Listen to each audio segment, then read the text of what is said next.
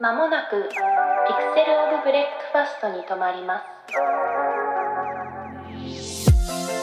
Hey everyone, and welcome to another episode of The Breakfast Pod, your weekly dose of gaming news. It is Thursday, August 5th, 2021. I'm your host, Steve, joined as always by Blue.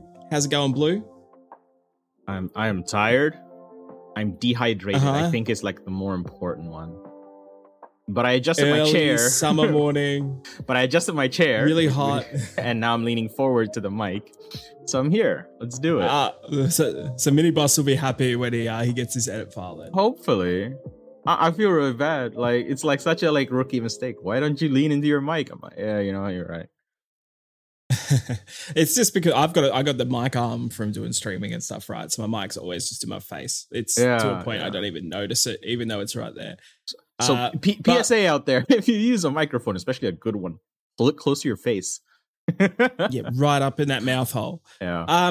So before we go into the news, we're just going to say at the top here that we're not going to talk about the Blizzard Activision.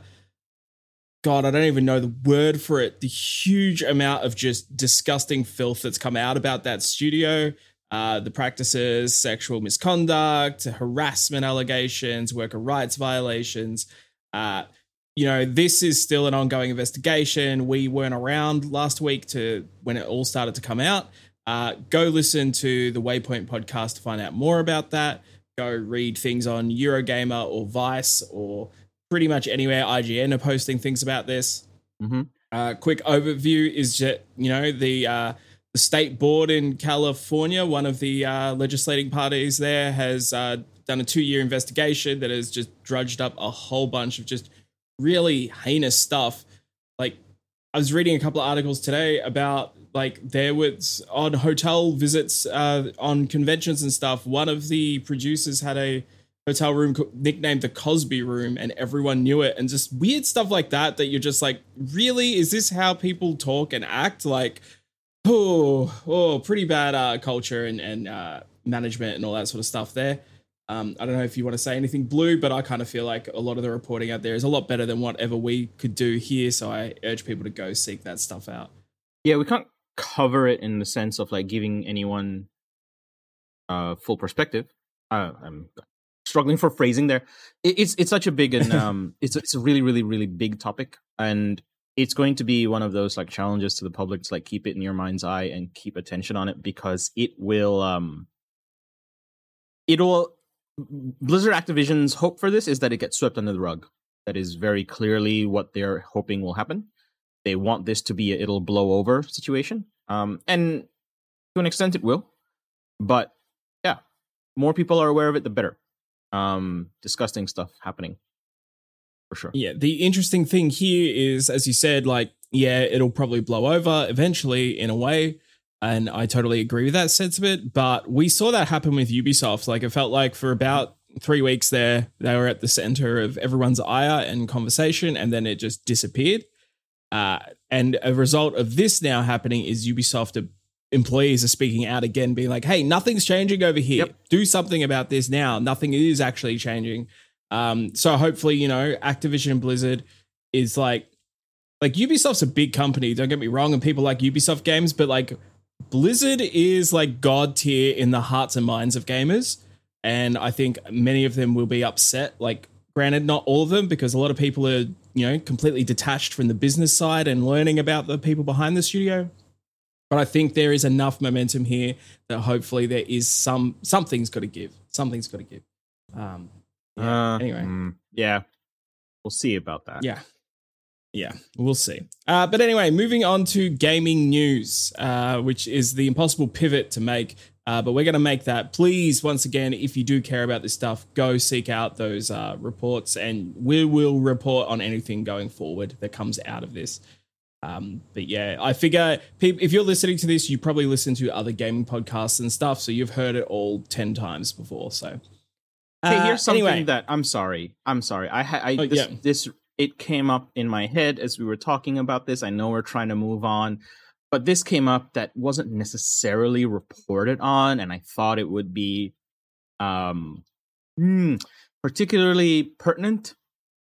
So something that was brought to light over Twitter, and it's like not really like newsworthy because this isn't like when these people joined the company.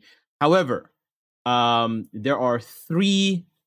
What is the crap? The C-suite. That's a reference to what level of administration?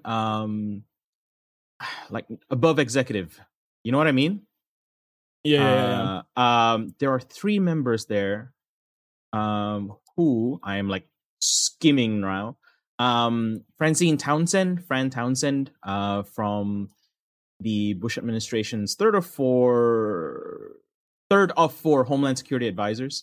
The Hurricane, a torture apologist or like believer is like, what is her official title in the company? Is the wow, this is really bad. She's part of like one of the level of administrators just below the shareholders, right? Mm-hmm. So she is also the executive sponsor of the Employee Women's Network at Blizzard. I want to just kind of go through this. It's been a while since I looked at this. Trump administration Undersecretary of State and Mike Pompeo's sycophant Brian Bulatao is the chief administration officer. And then last one, Grant Dixon, Bush's associate counsel, second in command at the time to Alberto Gonzalez, primary advocate of warrantless surveillance in the Bush administration. These are all members of the Blizzard side of like administration. I can't remember that word. It's so annoying. There's a word there for like above the day-to-day running of the business thing and below the shareholders, right? Mm-hmm. So I'm not sure how much this is getting out there. What you might see if you go looking is that the first name I mentioned, Fran Townsend, just after all of this like happened, like I think middle of this week or maybe end of last week, tweeted out a pro-union busting legal firm thing, which is very clearly on their mind. There's quite a bit of reporting about this stuff. One thing that I will say is it's a bit poor form to be like, every bit of reporting I see around these people is just like, yeah, they were involved with the administration under Bush and surveillance and torture and stuff, which I get that that's bad, but that has nothing to do with what they're doing at Activision Blizzard. What that does do, though, is, as you just demonstrated, shows that, hey, they got people here that were very like anti freedom of speech. They have people here that are doing union busting and that sort of stuff, and that is definitely the call to action here by the board at Activision Blizzard. By all accounts, a lot of this comes from Activision side rather than the Blizzard side, from most of what we're hearing here. But the law firm, basically the workers asked for third-party support around this stuff, not someone that's already working at the company and all this sort of jazz. And they have appointed a legal firm that also works for Amazon that also strongly like busted up the unionization over at Amazon, right? Like, so they are taking control of this, even though they're sending out public letters of, we hear you, we see you. But the danger that I see here is that this is just being turned into a right-wing versus left-wing issue because of these people's previous past in politics. I think that while that is a factor, every piece I've seen is that's the focus, and I don't agree with it. But anyway, yeah, not a good time. And at the end of the day, Activision Blizzard is a business that is making a ton of money and giving a lot of that money to people like Bobby Kotick, while other people are being harassed and not safe to go to work. So, big business is just a pile of shit, and really makes it hard to enjoy this industry. Like, this industry is fraught with a lot of issues on every single level, and a lot of people aspire to, I would love to go work for Riot Games or Activision or work on Assassin's Creed has been my favorite. And like all of these places have just had huge issues. But then you've got like Skullgirls, what's the name of their studio again? Lab Zero. Lab Zero on the other end of that spectrum too, that are a very small team that people love to work for that had, similar issues on a smaller scale, but similar issues. It's just, something needs to change. I don't know what it is. I don't know what is going on here. But yeah, not a good feeling. Hard to be excited and defend a lot of stuff. Anyway, yeah, that was a bit of a tangent there. Mm-hmm. Let's get into the news. Amazon has delayed the New World. So this game, for those who don't know, New World is an MMO that's been in development from Amazon for a very long time. They've done 2 pre-launch alpha beta, I guess they're beta tests, and they've been delayed after both. This was the latest one.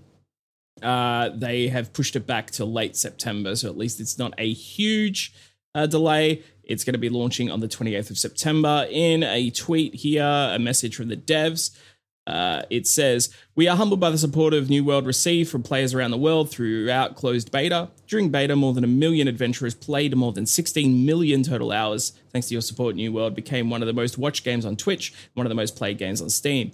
Passion and enthusiasm you've shown for New World validates the work we've put in over the past year, improving the game based on your feedback.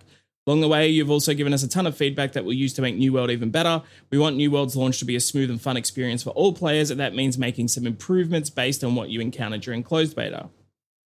So we're going to take a few extra weeks to smash bugs, improve stability, and polish the game. New World's new global launch date is September 28, 2021. This was not an easy decision to make. We know this isn't the first time we've changed our launch date in pursuit of quality, and that it can be disappointing to wait a bit longer, but we want to make sure we deliver you the highest quality game possible at launch. Thank you for your support and feedback. We're listening. We'll see you in Atenum," which I guess is the name of the world. I think the subtext here is, hey, we're Amazon and every game we've ever tried to make has failed, and this one has some success, so we're making sure we get it right. I'm not sure if we're even still getting this, and I'm not sure I'll believe it until it launches. But it's so far along. And something will happen. A lot of people are enjoying this a lot, and I've watched a bit of it. I'm very interested in it. It's one of those things I don't want to play the closed betas because then progress resets and yada, yada, yada. And then you get into something and you can't play it anymore. But New World looks pretty cool. I'm excited to see, as you said, if it actually, I'll believe it when it's actually fully downloadable and purchasable final version, right? We don't just have 2 years of this beta period. Yeah, it'll be interesting. Do you ever think about, so I don't know if you've played games this way where you go, oh yeah, I'm 8 hours in now, and I finally understand the game. I wish I could start over, but you know what? I'm too far gone. Do you ever have that? I am a serial. So I have a different version of what you're doing. I have a serial start a game and then restart a game. Part of it comes from there are 2 reasons why I do this. One is I'll quickly flick on a game to check it out. Whether it's for review or around a review, or perhaps I get pulled into a review, so then I come back and I have to start again because I don't remember what's going on. Or B, I enjoy the game so much that I restart it, as you said, to optimize what I'm doing or with the learnings, and then I never want the game to end, so I just keep restarting it. I will subconsciously sit. Divinity. Yeah. Divinity, yeah. I will subconsciously sit that game aside for whatever reason and then come back to it a year later. I still haven't finished Breath of the Wild. I've played the start of Breath of the Wild, the first 5 hours of that game, probably about 8 times since it launched. Because if I'm going to play it, I'm going to sit down and play it. And I never seem to be able to get past that 5 to 6 hour hump. Yeah. I only asked MMOs are definitely a bit like that. Right. No, I asked because I feel like that's a chance for closed beta and stuff like that, right? Oh, yeah, right. Yeah. I don't know if other people look at it that way, because I didn't until literally right then, as you said, no, I have to start over. And then I was like, some games I do want that opportunity though, but because I think like you as well, I don't want to get this unfinished thing, but maybe it's time to revisit that from my perspective and like take demos and betas as a chance to like do that first start and then go, all right, this is how I'll do it right next time, you know? Yeah, I think that's definitely valid, and I think that makes a lot of sense. Makes a lot more sense for games that have like, where you're building a character in different styles, right? Yep. Like I used to do that in WoW a lot. It's like, okay, what does a ranger look like for the first 10 levels? Okay, what does a mage look like? Like that's a good opportunity to work out what you want to do when the game launches, I guess. For sure. Yep. So we're in the delay corner at the moment. So we're just going to go through a bunch of delays. And the next one is Horizon Forbidden West has been delayed into Q1 2022. It was supposed to hit holiday season 2021. Not super surprising, but obviously hurts the bottom line, right? If Horizon Forbidden West could have been a Christmas title, would have been really big for Sony. But yeah. It's kind of buying you time until you get to your quote there. Yeah, so this hasn't been 1000% confirmed. So the exact quote from Sony earlier this year, Sony hinted a slip that it might be possible that it would be delayed. We think we're on track to release Horizon Forbidden West this holiday season, but it isn't quite certain yet, and we're working as hard as we can to confirm that to you as soon as we can. Since then, Jeff Grubb over at GameBeat, who has broken a lot of stories over the last couple of years, has suggested that the company is undecided, but Jason Schreier has come in and said that they have actually decided. His statement was Sony has delayed the PlayStation exclusive to the first quarter of 2022, according to his source. To clarify one question, it seems like the original rumor was that Sony hadn't decided yet, but my understanding is that the game was delayed a little while ago. So, I mean, of course you would say it's not decided yet because you're trying to move those PlayStation 5s whenever they are in stock for people wanting to get that game when it launches. So it makes sense. They'll hold off as long as they can. Yeah. Yeah. So this might trigger them to hold their timetable up, but it'll be a high quality game when it launches. Is my hope. Like the worst case scenario is that this pressures them into doing the holiday window when they're not ready for it. So with any luck, if a delay is needed, that a delay happens. Yeah. Sticking with the delays here, this is Icarus, which comes from Rocketworks, which is it's an interesting studio. So remember DayZ, folks? Do you remember DayZ when it launched as a mod and became the most insanely successful overnight sensation way back in, I want to say it was like 2013-ish or something. 2010 is when it started making waves, I think. Oh, yeah. No, that would make sense because I just started as a full-time games journalist when that thing came out. I suspect 2013 was when the standalone was announced. Yeah, I think that is correct. So that was originally a mod for Armor? Armor 2. Armor, right? Armor 2 specifically. Armor 2 from Dean Hall. And then that person, after the standalone came out, left and made his own studio and hasn't really released anything, I don't think, or nothing of note. I think he's done a few mobile games over there in New Zealand.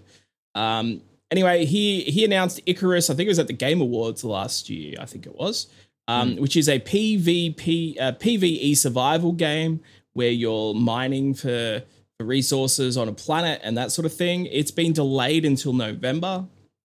It was also originally meant to be a free-to-play game, but now it's a full-price project, and they're hosting a bunch of beta weekends coming up. I don't think does it say if you have to buy this? Rocketworks will be launching the Icarus beta, available to anyone who pre-orders the game on the 28th of August. They're going to be 5 weekend sessions that will be introducing new elements and areas of the game, and then it'll be launching at the end of November. I'm actually pretty excited for this game for many reasons. One, just because I interviewed Dean Hall way back in the day, and I've been following him on Twitch because he does a lot of dev streams, and he's just a super smart, really interesting person. And I think that DayZ was created, was a creative project, but I don't think he ever expected it to do what it did, just like completely catch on, and it changed the industry in a lot of ways, even though no one's super talking about it now except the hardcore community around that game. Yeah. That game set the tone for games for, five or so years. I may have brought this up before, but there is a very good through line for DayZ into Fortnite. Yeah. Ooh. Yes. Okay, I have to hear this theory now. So, well, hang on. Hold that thought. Hold that thought. Let me just close out the story. Finish the story. Yeah, so anyway, game looks pretty cool. If you do want to check it out, it is 10% off at the moment. It's about $30 Australian. And yeah, I'm just interested to see what a new game, completely new, original game from Rocketworks looks like. Anyway, give me a theory. I jump back and forth now. I'm so sorry. I want to point out one of the reasons Icarus looks really, really, really promising is that when you go and look at their this demo plan is a plan over like 2 months. No game that's like not ready will have a plan like that. Yeah, right? And I think he is very used to quick iteration based on community feedback. Like DayZ was a community game long before Bohemia Interactive took over the standalone. So I think like it's one of those things, how early access is like, oh, we're gonna make it with our community, and it kind of really doesn't. It's just more of a funding thing. Like I feel like this is hey, you're paying in because you know that we are going to do this and we have a plan to do it, right? So I think that's super exciting. Yeah. So hit me with your theory, the through line. The through line. So a comedy channel that I quite enjoy, Soviet Womble, does highlight clips of like funny moments in the games and well edited, etc., etc. The person in charge of it is like really into DayZ. Really into that space, and is also looking to do like more long form serious stuff. And the first thing he tackled was DayZ. And I had always seen Battle Royale as a genre of FPS and multiplayer, but slowed down, right? So basically the idea here is just, if you look at it from the other perspective, and this makes perfect sense from his perspective, if you follow his timeline, and you watch it, it's actually a really great set of videos that like goes through what DayZ is and like what player needs it's trying to meet, what its goals are, especially as warped and morphed by the players who play it, right? Because if you think about it, DayZ when it first started was literally, there wasn't really a point. It was just survive as long as you could. But people got so hooked on that concept that they added mods to do all kinds of stuff, including like base building and stuff like that. So if you look at it from the perspective, not of shooters but slowed down, but of survival but sped up, then there is this through line that gets you to PUBG, because you have a very simple concept of people are dropped in the middle of nowhere, and then certain factors force them to congregate. In the case of DayZ, it's smartly designed. Things that you need tend to be in like fixed locations. Don't know if you know, but DayZ has a fixed map. It's not randomly generated every time, right? It's not in an age, because back in like 2010, like procedural generation was the thing back then. DayZ has a fixed map, and one of the things that allows the game to do is it allows to put like stress points of like, if you want medicine, you have to go to this specific spot, and that like encourages encounters, right? So taking that kind of like pressure system and just going, hey, maybe there's just this ring that forces everyone close towards each other. It's this idea of you get dropped in nowhere, you have to scavenge for resources, and eventually the like rules for survival force you to meet each other. One of the player types that got drawn to this was just, I want to see what that feels like. And I don't need to like have this character that lasts forever, but like, let's just have this like few hour long character and see how we go in a round of DayZ, right? Whatever that looks like. And so I can see that through line of how that leads into let's make that even more streamlined. Let's get that into a 20-minute, if you maybe even 10-minute if you die, game, and 20-minute if you don't, just drop people, let them pick up loot, and drive them into the center, let them kill each other. Battle Royale. And so you get PUBG, and then obviously I don't need to tell you about how PUBG eventually leads into Fortnite, right? So super, super like interesting thing to note of like when you don't see where something comes from, it looks so revolutionary, but like nothing in this world changes that fast. There's always a lot of iteration. Yeah, that's fair. Mm. I also think that a thing that connects that through line is like you say that DayZ goes to PUBG. It's also DayZ spawned out of that Armor community as well. So they both cut from the same cloth. Yeah, absolutely. In a lot of ways. And he does like very interesting, not market analysis because he doesn't like use those numbers, but like player want analysis. Like when you make a game, what is your like core gameplay and what needs is it scratching and what kind of players are you hitting? And then he like divides that among all the different, because DayZ has like billionty mods, right? A lot of people have taken their stab at like making DayZ, of like leaving their stamp on DayZ. And he has more like specific examples of like these few ones were like standing out, and then all of those community members went into PUBG because that was exactly what they wanted, you know? So yeah, very, very interesting. And of course, like there's a limitation of like where our perspective starts, right? Because even for me, as I was watching his video, like he would mention certain things and I'd be like, actually, I've seen some of that. I don't remember the specifics now, but I've seen some of that. Again, player want, player desire of like this kind of game. I've seen that in Warcraft 3 custom maps, because that's another like gigantic landscape. Like everything's iterative. You know, if you go back further past my experience, you'd see that through StarCraft. You'd see that through Doom modding and stuff like that. Yeah, that's true. That's cool. That's cool. Okay, I'll take your theory. And yeah, interesting. Anyway, so Icarus. Yeah.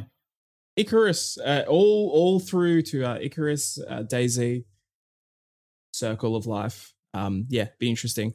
I do think it's, when we think about that through line too, like there is definitely somehow we've come back around to the Left 4 Dead model, where it's PvE and then Tarkov is splintering that into PvP and everything's just splintering off into the multiverse basically.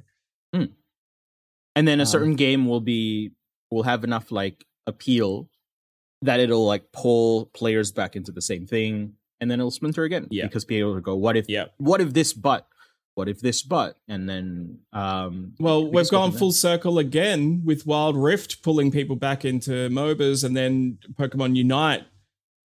Yeah, this is such a weird tangent that we've landed on. So I don't know if you've played Pokemon Unite. I've played a little bit of Pokemon Unite. I like MOBAs, but they're like a huge time sink. And there's a lot of learning and stuff. Pokemon Unite is really interesting because Pokemon Unite, even though it has a lot of like really bad monetization and pay to win mechanics, it proves that you can do a MOBA that's a bit more casual and but still has interesting depth. And I really do think that is going to spawn out a new wave of, you know, like the thing that I would say is Fall Guys kind of showed that you could do a battle royale that's not a milsim, you know, like love it or hate it. And then we're also starting to see spin-offs around that.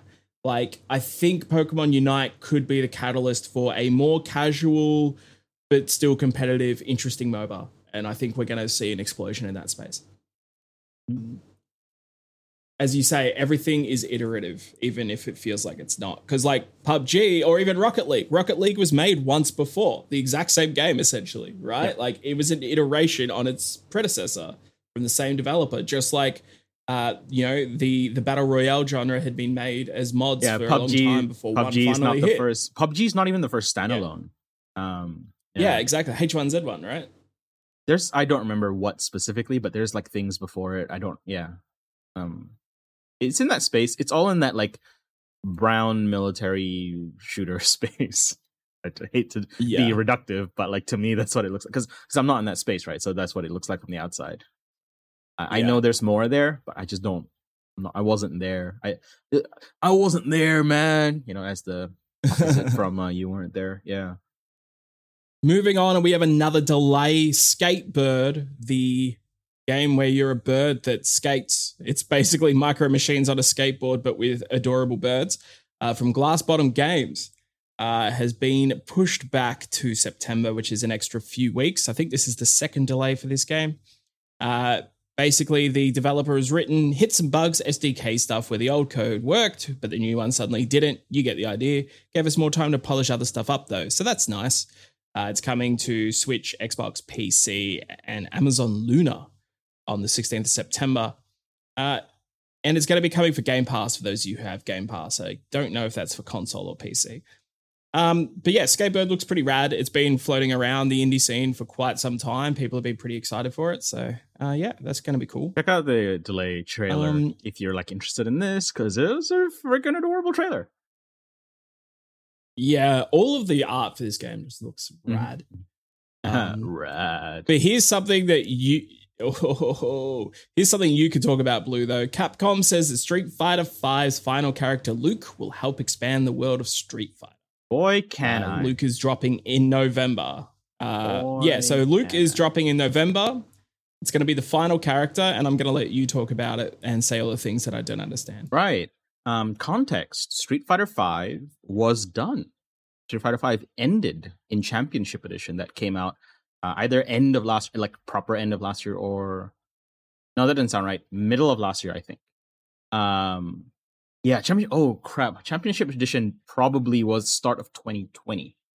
Yeah, and then the Capcom didn't say it was done then. The last character at that point was Gil, and that was a really big character to end on because Street Fighter's story is very weird. The furthest point chronologically the story has been is technically Street Fighter Third Strike. Because Street Fighter 4 was not a reboot, but they went back to post Street Fighter 2, I believe, or like maybe even just before Street Fighter 2. And then, that's right. And then Street Fighter 5 carries on from there. So technically, chronologically, the furthest in the timeline we've ever been was Street Fighter Third Strike, and Gil was the final boss for that. So that made a really good cap-off point for the series, for Street Fighter 5, for the game, sorry.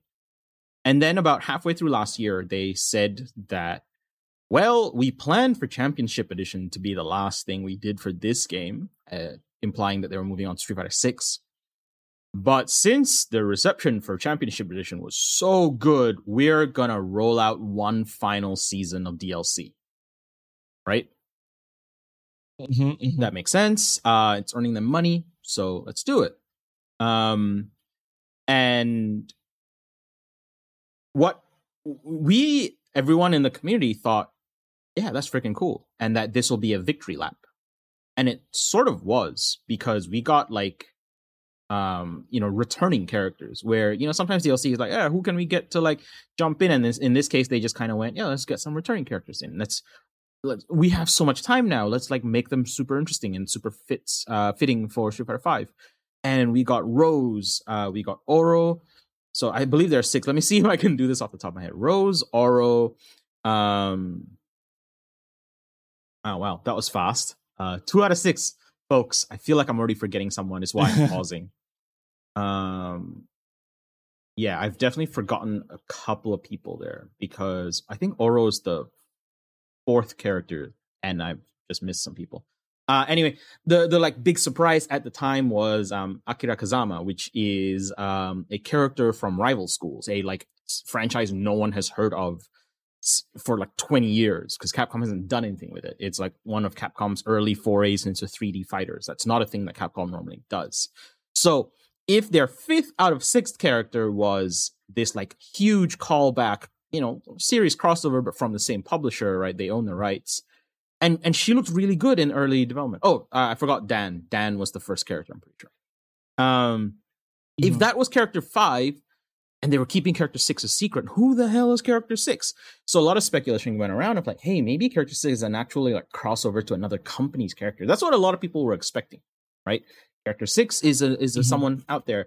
I personally thought, no, character 6 is probably an old pull, an old pull, Street Fighter 1. Who even knows what a Street Fighter 1 character is besides Ryu and Ken? Eagle is in there.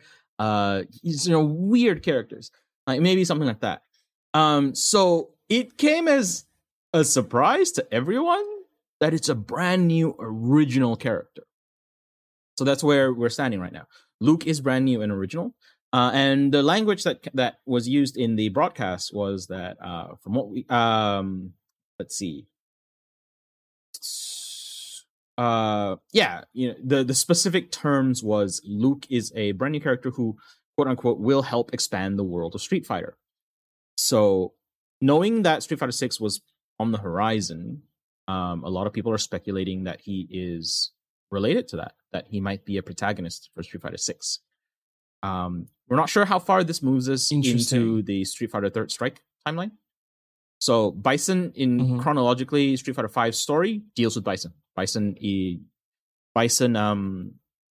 doesn't die because it's too campy for someone to die, but he totally like force die. You know, like Obi-Wan and Yoda. He like goes up into psycho energy. Is how he quote unquote dies. So that storyline is done, and obviously introducing Gil and Urien means that they're coming up to the bad guys in. So I love Street Fighter naming, right? Bison's organization was called Shadowloo. He has the four kings under him. The four kings. The bad guys in Street Fighter 3, the Illuminati.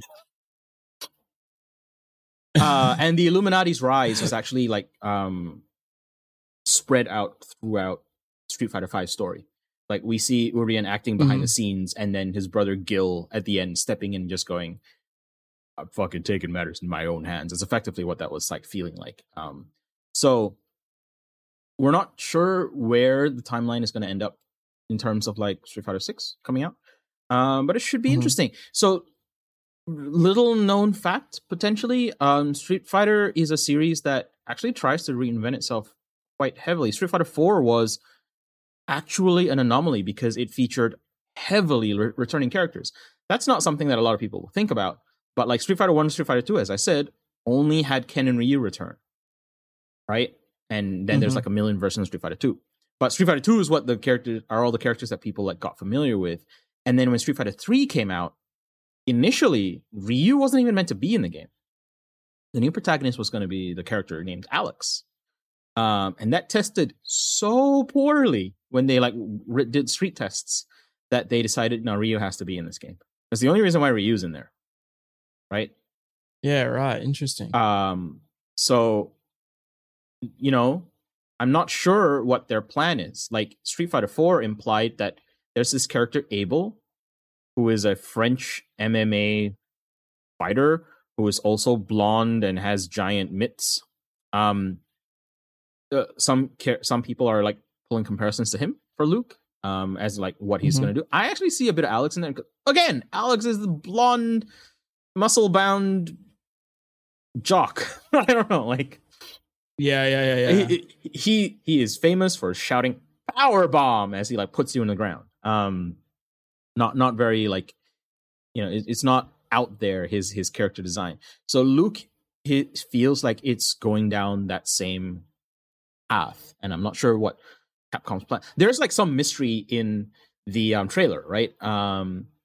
Luke's opening he says something like, "I want to become more like that man," quote unquote, and like we don't know who he's referring to.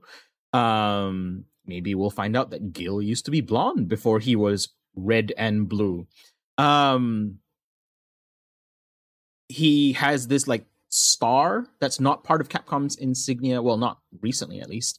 That like the Capcom logo floats in on. So it's a lot of stuff. There's a lot of stuff that like people were trying to dissect in there.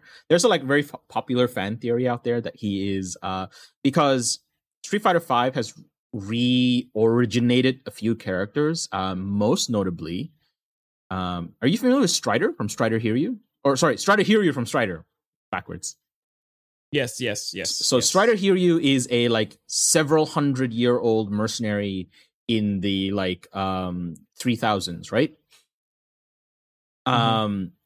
The originator of the Strider program / organization, the first Strider is in Street Fighter 5. His name is Zeku. So Capcom is no stranger to like redesigning a lot of their characters. And like one of the fan theories is that, oh my god, is Luke Captain Commando? which is a really? pull. He's not. Very sure he's not. But it's a pull. Yeah. That's kind of interesting. Yeah. And that would be quite interesting if it were true, because, again, I don't know how well this is signposted. Captain Commando is supposed to be Capcom's, like, mascot character. Capcom doesn't have a mascot character, right? It's supposed to be Captain Commando. And it's in the name. If you shorten Captain Commando, you get Capcom. Yeah, right. Yeah. That makes total sense. So it would be interesting if true. Probably not, though. That's about all we know about Luke right now. A lot of speculation. It's very fun to like have fan theories. He'll hit the streets in November. Is that right? Yes, November. Yeah. And you're out in November. And that'll be the end. In theory, that'll be the end of Street Fighter V. Like, it's done. Its run is over. I believe Capcom has committed to one final round of their Pro Tour. Which is cool. I think this online season of the Pro Tour over the last year or two has been all right. It has been mired by the fact that Capcom's netcode in Street Fighter V, Street Fighter V came out in 2016. Its netcode, I don't think has really advanced since then. Like, it's been improved, but like you can't go back and like rebuild it. It's too expensive. I say that NetherRealm Studios did that, and they said it was very, very, very expensive to do that. So its netcode really, really sucks, like to put it frankly, right? And so like going to an online thing has been very rough for a lot of the players, to the point where in an interview, like on Capcom Air, in an interview with one of the top players in North America, like, you know, proven over the years to be a hyper dominant force, placing top, I think it's like top fours very consistently in the big tournaments. A player going by the name of Punk. He just outright admitted, like, after, I think it was after a loss, they asked him like, so what are your plans? Are you like going to go back and train? And he's like, nah, he doesn't want to play Street Fighter 5. He just don't want to deal with the online. And then he, clarified himself, like, I love the game. He still loves the game.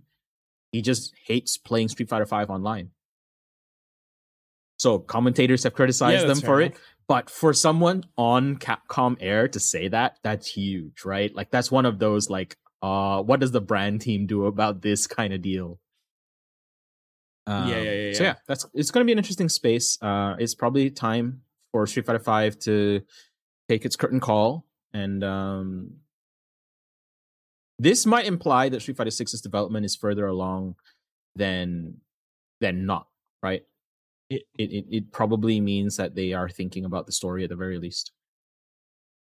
Yeah. I mean, I would think that they've had this cooking. They've had it developed in development for a long time, right? Like, it may not be anywhere near ready for release, but they haven't.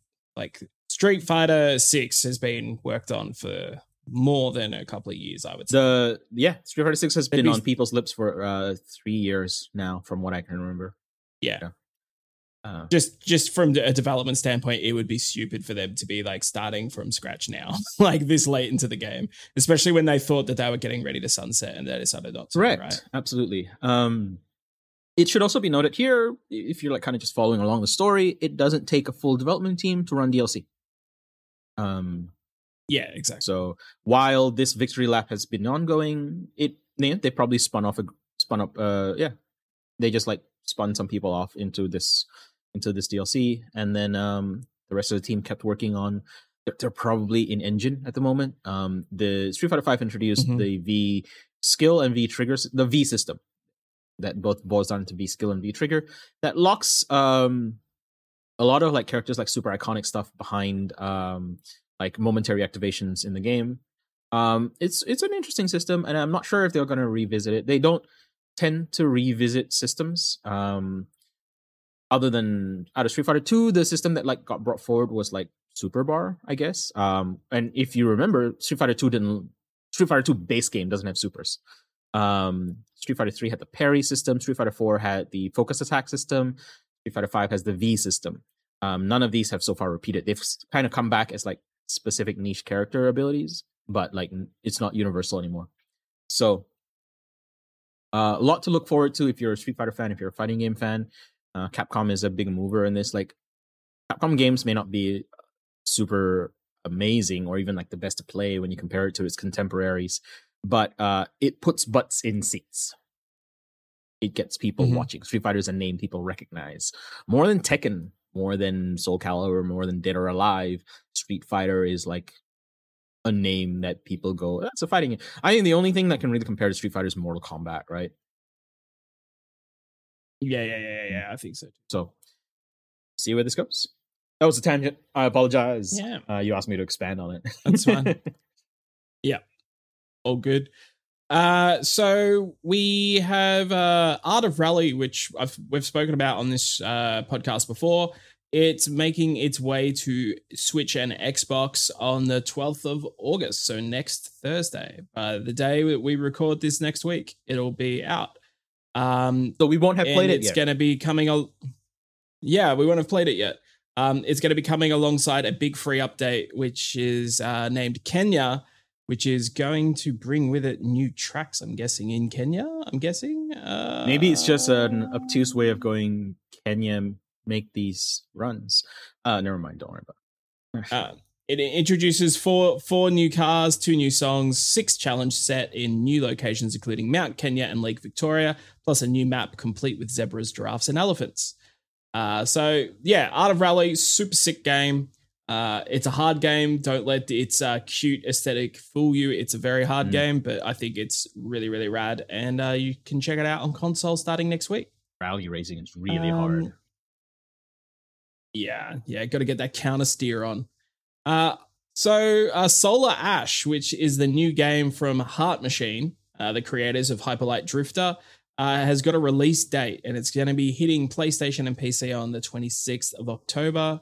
It was announced last year. Looks amazing. Under the working title Solar Ash Kingdom. I believe now it's just called Solar Ash.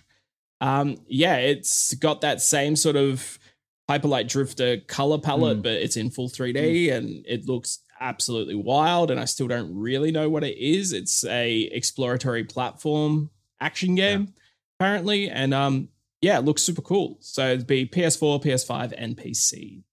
On 26th of October. So I don't know specifically either, but if you want an idea of it, my best guess is it is Journey-like and with platforming bosses. That's my guess. Okay.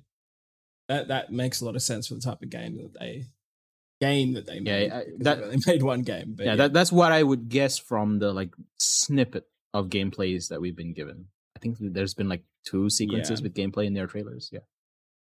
It's my guess. So Outer Wilds is getting its first and only expansion in September. The story is basically for Waffle. If you're listening, Waffle, you got a new chapter of the game. It's going to be weaved directly into the existing world and narrative of the original. Now, if you've played the game, you'd be wondering how and also why, and all of those are very good questions, was the quote from the developer. It's going to be coming out. I don't know, Outer Wilds, I couldn't get into it. I understand why people enjoy it. It has everything in a game that I should enjoy. I just can't get into it. It's too big brain for me. I was going to say, is it too chill for you? Because it seems very chill. Nah, it's not the chill of it. I just hate the way it controls. Sure. I really, really hate the way it controls. I do not like the flying mechanics. Yeah. And it is just like floating around, dying, restarting, getting information, and just like it just didn't grab me. The story writing just did not grab me. So not for me. Naraka Blade Point, which is the melee battle royale game from Chinese developer 24 Entertainment, it's going to be coming to consoles soon. This will be a big one. I don't even know if we have a PC. I don't even know if we have a PC release date, but it's coming to consoles soon. And they shared a trailer. It says PC on 12th of August. Yeah. Oh, okay. Guess I know what I'm doing next week. It's coming to consoles soon. They released their trailer for PS5 gameplay. It hit over 120,000 concurrent players on Steam during the beta test in April. So that's pretty wild. It looked rad. I want to point out. Oh, do you play it? No. I want to point out that in the article we're looking at, there are 4 instances of the game name, including the title. 2 of them, 5 instances, and like 3 of them are spelled Nakara. I'm pretty sure it's Naraka Blade Point. Yeah, it's Naraka Blade Point. Yeah, that's an interesting, consistent typo. Makes me wonder if I've been like thinking of the game in the wrong. Oh no, I can see the video. Obviously, I just didn't look in front of my eyes. It says Naraka. Yeah. I think this one will be huge. This will grab a lot of people to try it, and whether people hang on. I think that one of the problems of this game is that because it's well made and like smartly thought out, it has hit stun, as in when people hit you, you flinch. That'll piss a lot of people off. Because you're gonna get like flinched out of something and then just die. Yeah. So this is it's I think it's one of those ones that looks like, oh yeah, this is easy to play and anyone can play it. And then as the strategies and skill ceiling rises, it's gonna become, quite a high, like it's gonna be hard for newcomers in 6 months from now to get into this game, I think. So because the skill ceiling is just gonna be so much higher than something like Fortnite or Apex. The comparable point I have for this would be, it took a lot of people time to get used to the fact that in Valorant, when you got shot, you slowed down. Yeah. Right. So this would be similar. Yeah, for sure. I think this will be like a similar thing of like, man, when you get hit, you just like flinch. And some of the flinch animations go for a while, like a good like half a second, 2 seconds. That's a lot of stun. Yeah. So from a design perspective, it's going to sure. be very interesting. Yeah. And the last bit of news here is that there was a new update for Pokemon Snap. Oh, Snap. Came out just a couple of days ago now. It added 3 new areas and over 20 more Pokemon, including Psyduck and Snorlax. I don't know. I don't like Pokemon. Haven't played Snap, but I know that there wasn't a huge amount of content there. And now there's some more content and it's free. And the reason that I threw this in there is it's just good to see Nintendo continue to slowly get into the thing of updates and new content is a thing we can do. Yes. Because the internet is a great thing at doing that people use. Yeah. Wait, people get games from there? Are we in that market? I can imagine. Oh my God. I can imagine like a board member just going like, wait, you mean to tell me we put games out on the internet? Yeah, we could. They sometimes they feel so behind the ball, right? But like that's part of the company's like strategy is just like they don't necessarily conform to something; they make use of it when it makes sense to them. So yeah, totally. I would argue sometimes they to the detriment. Yeah, they make use of things when it doesn't make sense. Like cardboard voice chat via a mobile phone. Oh yeah, that cardboard. That also. Yeah. So I'm just going to breeze through what I've played this week, or last couple of weeks now. I finished Mass Effect 1 last week. Game is still good. It's a good game. That game is still good. Although, so I was looking on how long to beat and like specifically for Mass Effect 1 and it's like, 25 to 30 hours. I finished that game in like 17 hours. Yeah. And I did some side quests. I didn't do all of the side quests. But I did a significant chunk of side quests, and I didn't even get any romance options. So I don't know what I missed. I don't know. I feel like I missed like a quarter of that game. No, I don't think so. So in my, I only remember this time because, so I've done 2 playthroughs of Mass Effect, the whole series, and in my second one, I paid particular attention to clear times because I was interested in that at the time. So I just remember the numbers right now, and it was like 20, 30, 32. And I particularly remember those numbers because despite the fact that it was 20 hours compared to 2 and 3's 30 and 30 plus, Mass Effect 1 felt like the longest experience because it's just not as like optimized, right? It's not like it's not as grabby from a game design perspective. Yeah. Yeah, for sure. The pacing's definitely one of its biggest issues. The other just being the combat is definitely not there, but god damn, that story is so good. Amazing. Yeah. Yeah, if you want a really good sci-fi RPG that isn't insanely high stakes, lets you take your time and just really soak in a world, definitely jump on that Legendary Edition when it goes on sale. I'm going to play something else in between before I get into Mass Effect 2, but yeah, that's happening. I'm playing Final Fantasy VII, the original. I'm about 5 hours in. I'm going to give it 5 more hours, and if it doesn't grab me, I'm bouncing off and I'll play the remake at some point. Sure. Game is just not very good. It's old. Like, I'm sorry, as someone who has no... It's old. Yeah, I understand that. I like old games. No, I mean that as like, it's old. It's just old. Yeah. It's in the awkward transition from we know what we're doing and we've hit our stride in the pixel Final Fantasies to this is a whole new ball game. Let's figure out our new lessons. So there's a lot of learning points in 7 design.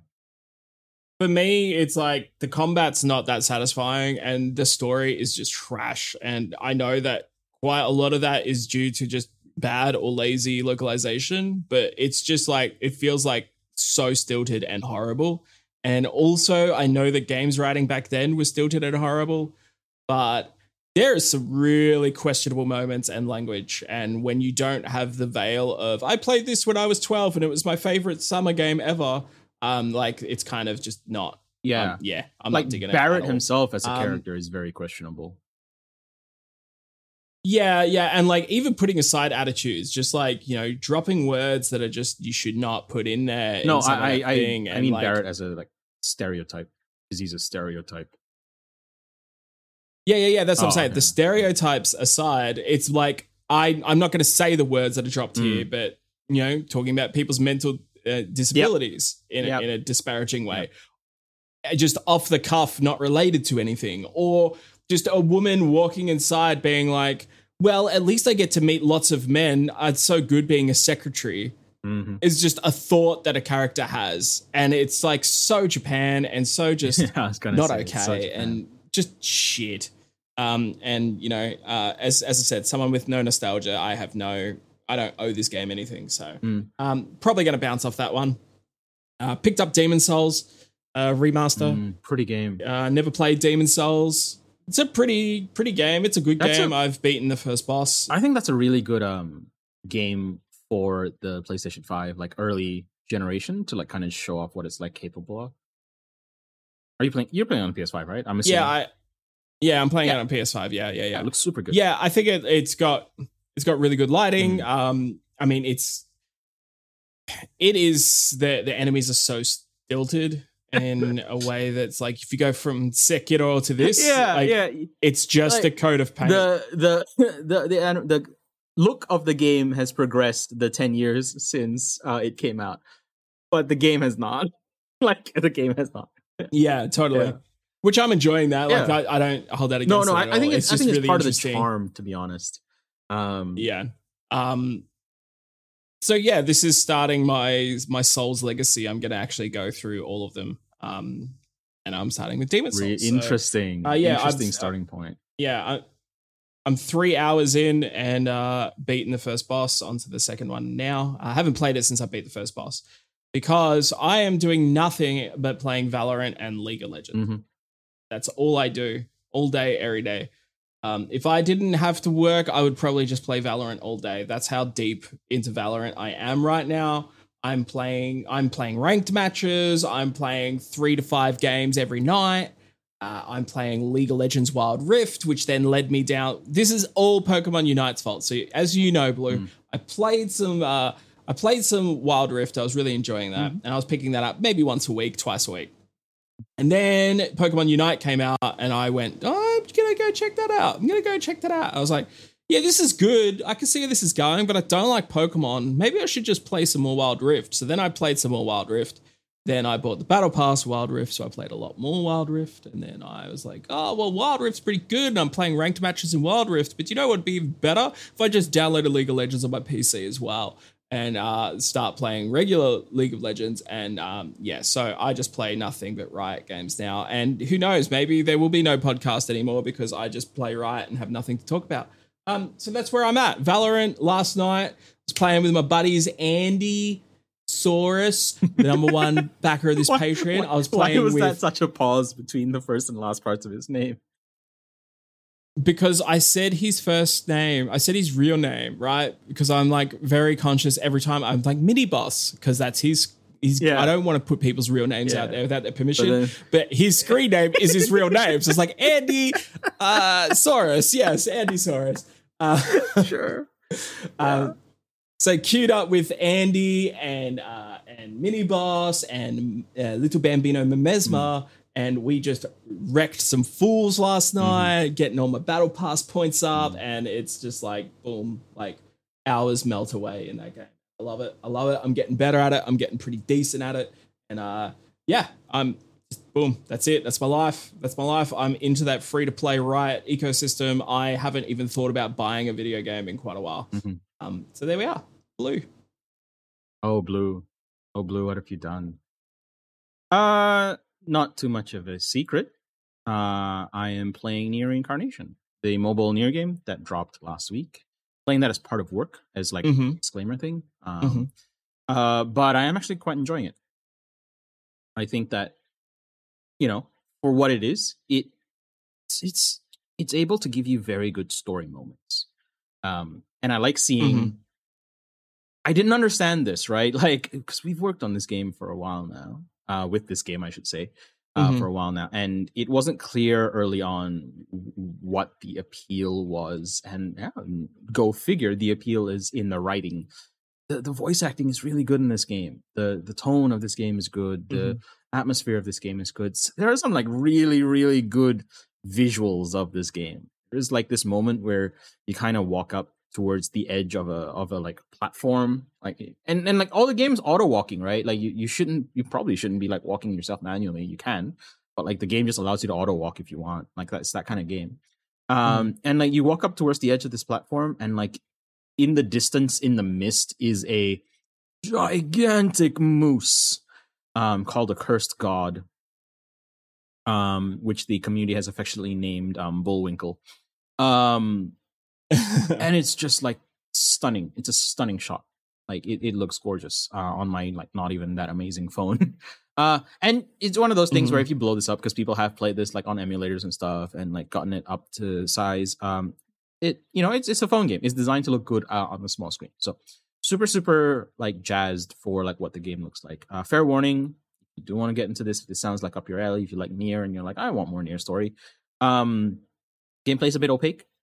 Like why do you do anything with your characters, and like how do you set up to go into battle? All of the gameplay decision making happens pre-battle, basically.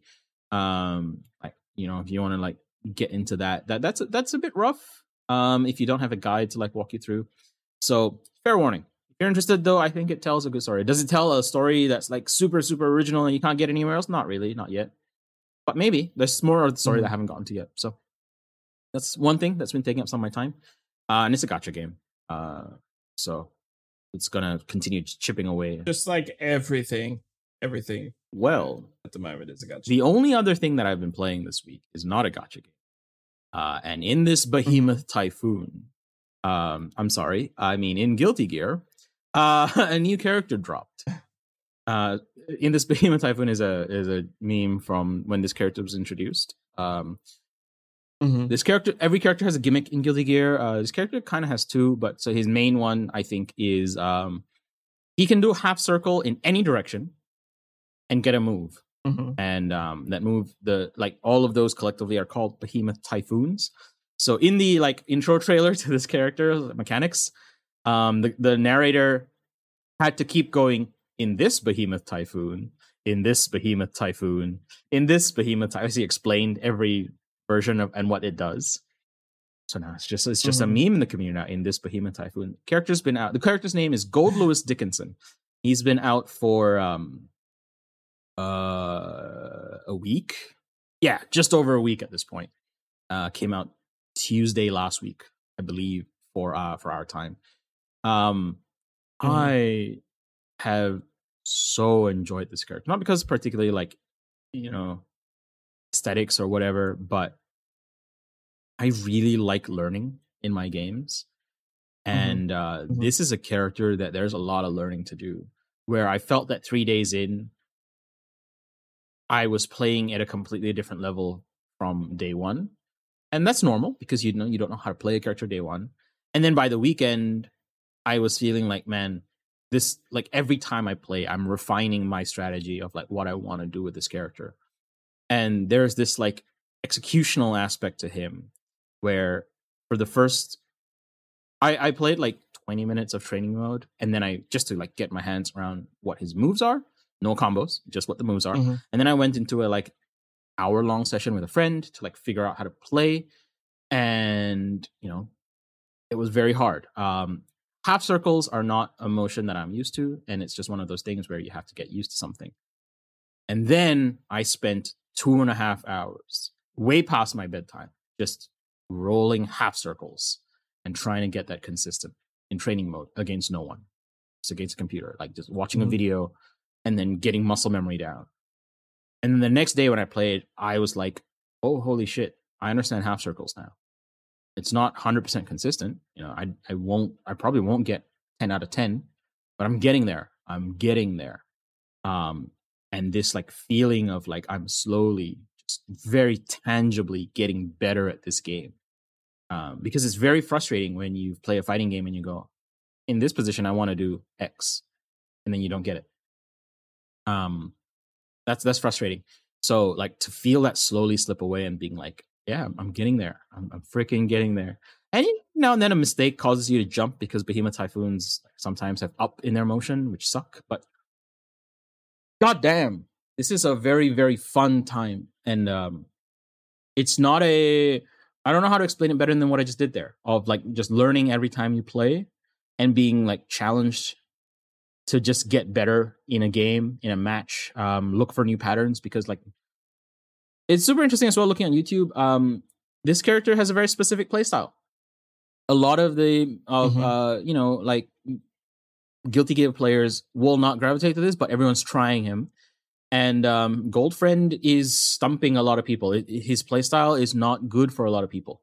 And I think that at the highest level, he's probably not going to be a good character, because I can like see very clear problems with his playstyle and his game plan. But man, it's super fun to be ahead of the curve in some respects. Like, I know I'm watching videos that are delayed out there, and obviously like they spent more time with it since they put a video out, but like I can watch a video and be like, yeah, I can see what you're doing wrong here. At least I think that that's like an inefficient and incorrect way to evaluate his tools. And I love it. That feeling is crazy, to have this thing that the community is like collectively trying to figure out. And then you see people who are doing well and you're like, oh my God, that's so cool. All right, I need to incorporate that into my game plan. Oh, how did he pull off that move? Like just from standing still? That's hard. And like, if you're not into the game, you're just like, oh, he did a move, cool. And for me, it's like that's not an easy move to just do while from nothing. You want to like buffer into it or stuff like that. Guilty Gear Strive, the game that keeps giving. The game that keeps giving. That's awesome. Yeah. It's good to hear that you're hitting your stride in Strive and just continuing to improve, which is that's I guess the biggest thing for me is like I've chosen Valorant as my thing to learn, and finding time to also I just don't I'm never just gonna sit there and learn quarter circles for an entire night. Isn't that crazy? Like, it sounds so dull when you put it that way, right? Where you're just sitting there for hours practicing the same motion and being frustrated because you miss it half the time, if not more. I don't know when I became this person. I don't know when, because I remember being unable to do Dragon Punch motions. If you're unfamiliar, that's just forward, down, forward. That motion. That was like impenetrable to me for a while. But then the game I played like required that to make an invincible reversal, right? To like get out of a bad situation, it required that sometimes. So over the course of like 6 months, it became like ingrained. Now, like I still don't get it 10 out of 10, but like 9 out of 10. That's pretty good. Yeah. Well, there you go. Well, I think that's a wrap this week. Blue, is there anything you want to throw in here at the end? Yeah, I'm too tired to give you advice, so like take care of yourself. Take care of yourself. Yes, thanks for listening. Make sure you look after each other, and as always, folks, don't forget, pixelate your breakfast.